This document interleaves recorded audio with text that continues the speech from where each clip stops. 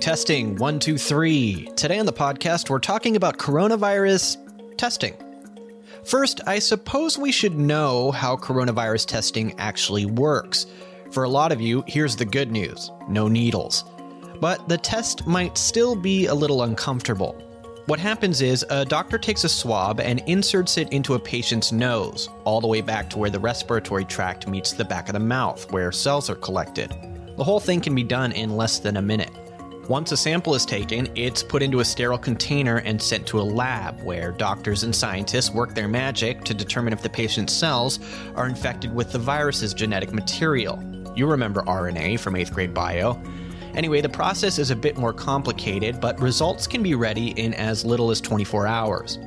You may recall that the past couple months, which were a critical time for the United States to test for the novel coronavirus, there was a lot of shortfalls. We heard about there not being enough test kits, faulty results, bureaucratic red tape, confusion on who should or could be tested, where, when, and how. The process of rolling out coronavirus testing was slow. Why? Well, partly because the CDC was the only place approved by the FDA to develop, produce, and process tests. Faulty and slow development of test kits caused severe delays in getting infected patients tested and quarantined. As the number of suspected cases grew and more pressure was put on the federal government to make tests available, the FDA announced a new policy that made it easier for commercial and academic laboratories to develop their own tests and allow other certified labs to test patient samples. On Monday evening, the FDA announced they were waiving regulations to get more COVID-19 tests on the market. Last night, the FDA announced groundbreaking new policies to further increase testing, very substantially so. That's President Trump announcing the FDA's announcement. All states can now authorize tests developed and used within their borders in addition to the FDA. So the states are very much involved. They have been involved from the beginning, but we're stepping it up as much as we can, and the testing procedures are going well. And within a short period of time, all of the private labs will kick in. This has never been done before. It seems to be all hands on deck now, and while testing is and should continue to be expanding, there are still hurdles to overcome, not least of which is the need for supplies. Realistically, it isn't feasible to test everyone who is sick in the U.S. Therefore, most health officials believe it's still important to prioritize the testing of people who need it most.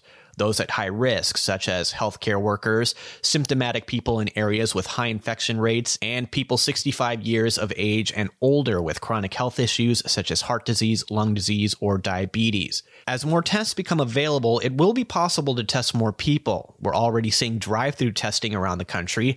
However, here in California, many of the hospitals offering drive-through testing still require you to be a member of that particular medical group and have a doctor's note.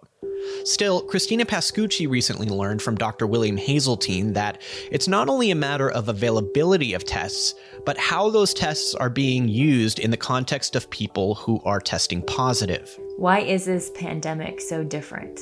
It's different because it's very rapidly spreading and it causes a lot of illness. People sometimes say it's not as lethal as the worst diseases, say Ebola.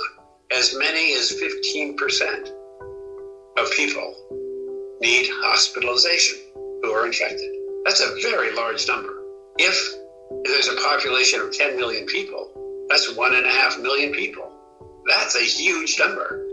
We have nowhere near the capacity to handle that.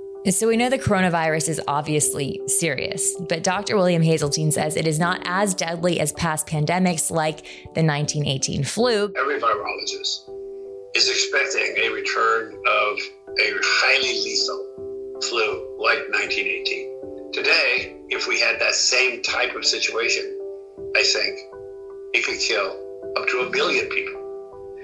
We're not prepared for that. This epidemic is a warning from nature of what can come.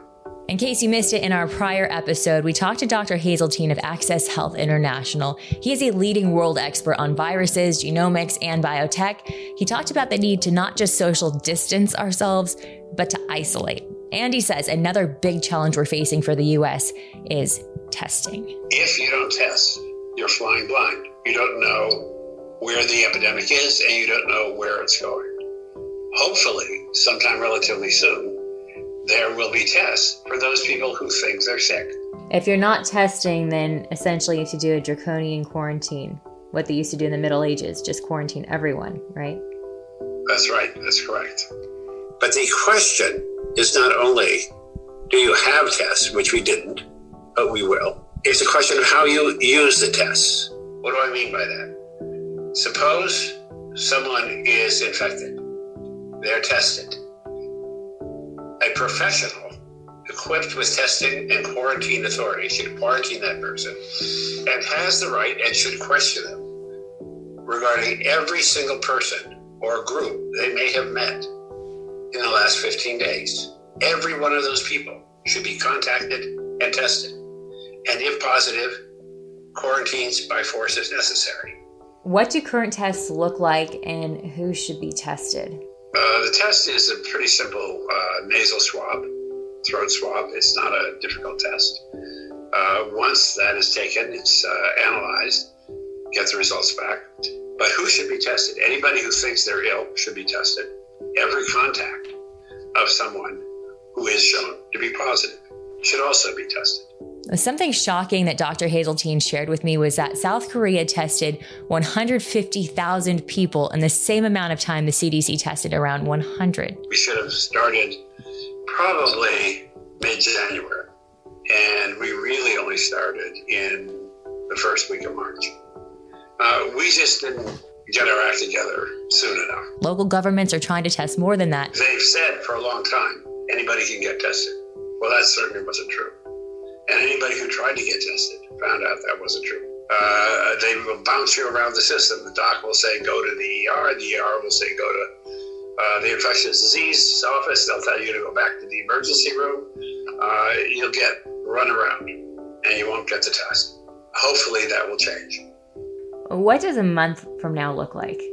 I hope 2 months from now looks like we're digging out. I think 2 months from now will look like China does today, where things are slowly getting back to normal. That's hopeful.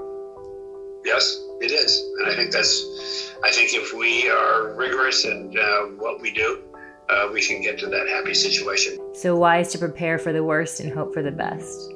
That's exactly right. It's wise to prepare for the worst and hope for the best. While many experts think we could be a year away from a new vaccine, Dr. Haseltine is saying something that made me hopeful about beating coronavirus. There are a number of chemicals that have been shown to be effective against almost all coronaviruses.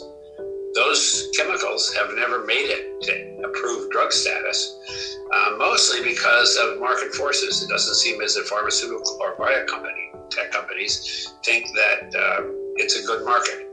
We know that the vaccine could be a few months away. However, there are some drugs already approved that could work against this, like drugs for HIV or Hep C, right? When do we think we'll know if drugs that work for HIV or Hep C will work for this? It'll be a couple of weeks. It shouldn't, or a few weeks, let's say. It shouldn't be long.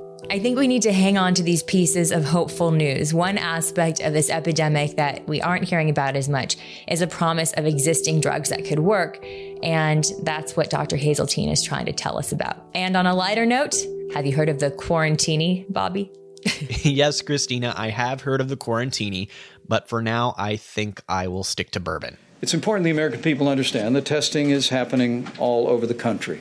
That's Vice President Mike Pence. All of our health experts wanted me to tell the American people, you don't need the results of testing to know what you should do. And President Trump's 15-day coronavirus guidelines are advice for every American in every community.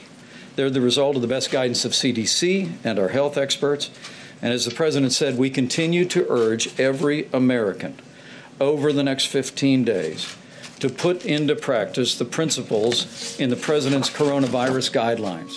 What are the 15-day guidelines? I feel like you already know them. If you're sick, stay home and contact your medical provider. If your kids are sick, keep them home and contact your medical provider. If someone in your household has tested positive, keep your entire household at home and contact your medical provider.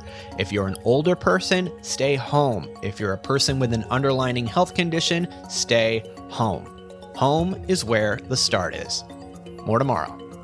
Thanks for listening to this episode of Coronavirus Daily. If you haven't already, make sure you subscribe to this podcast on your favorite podcast app so it shows up right in your feed.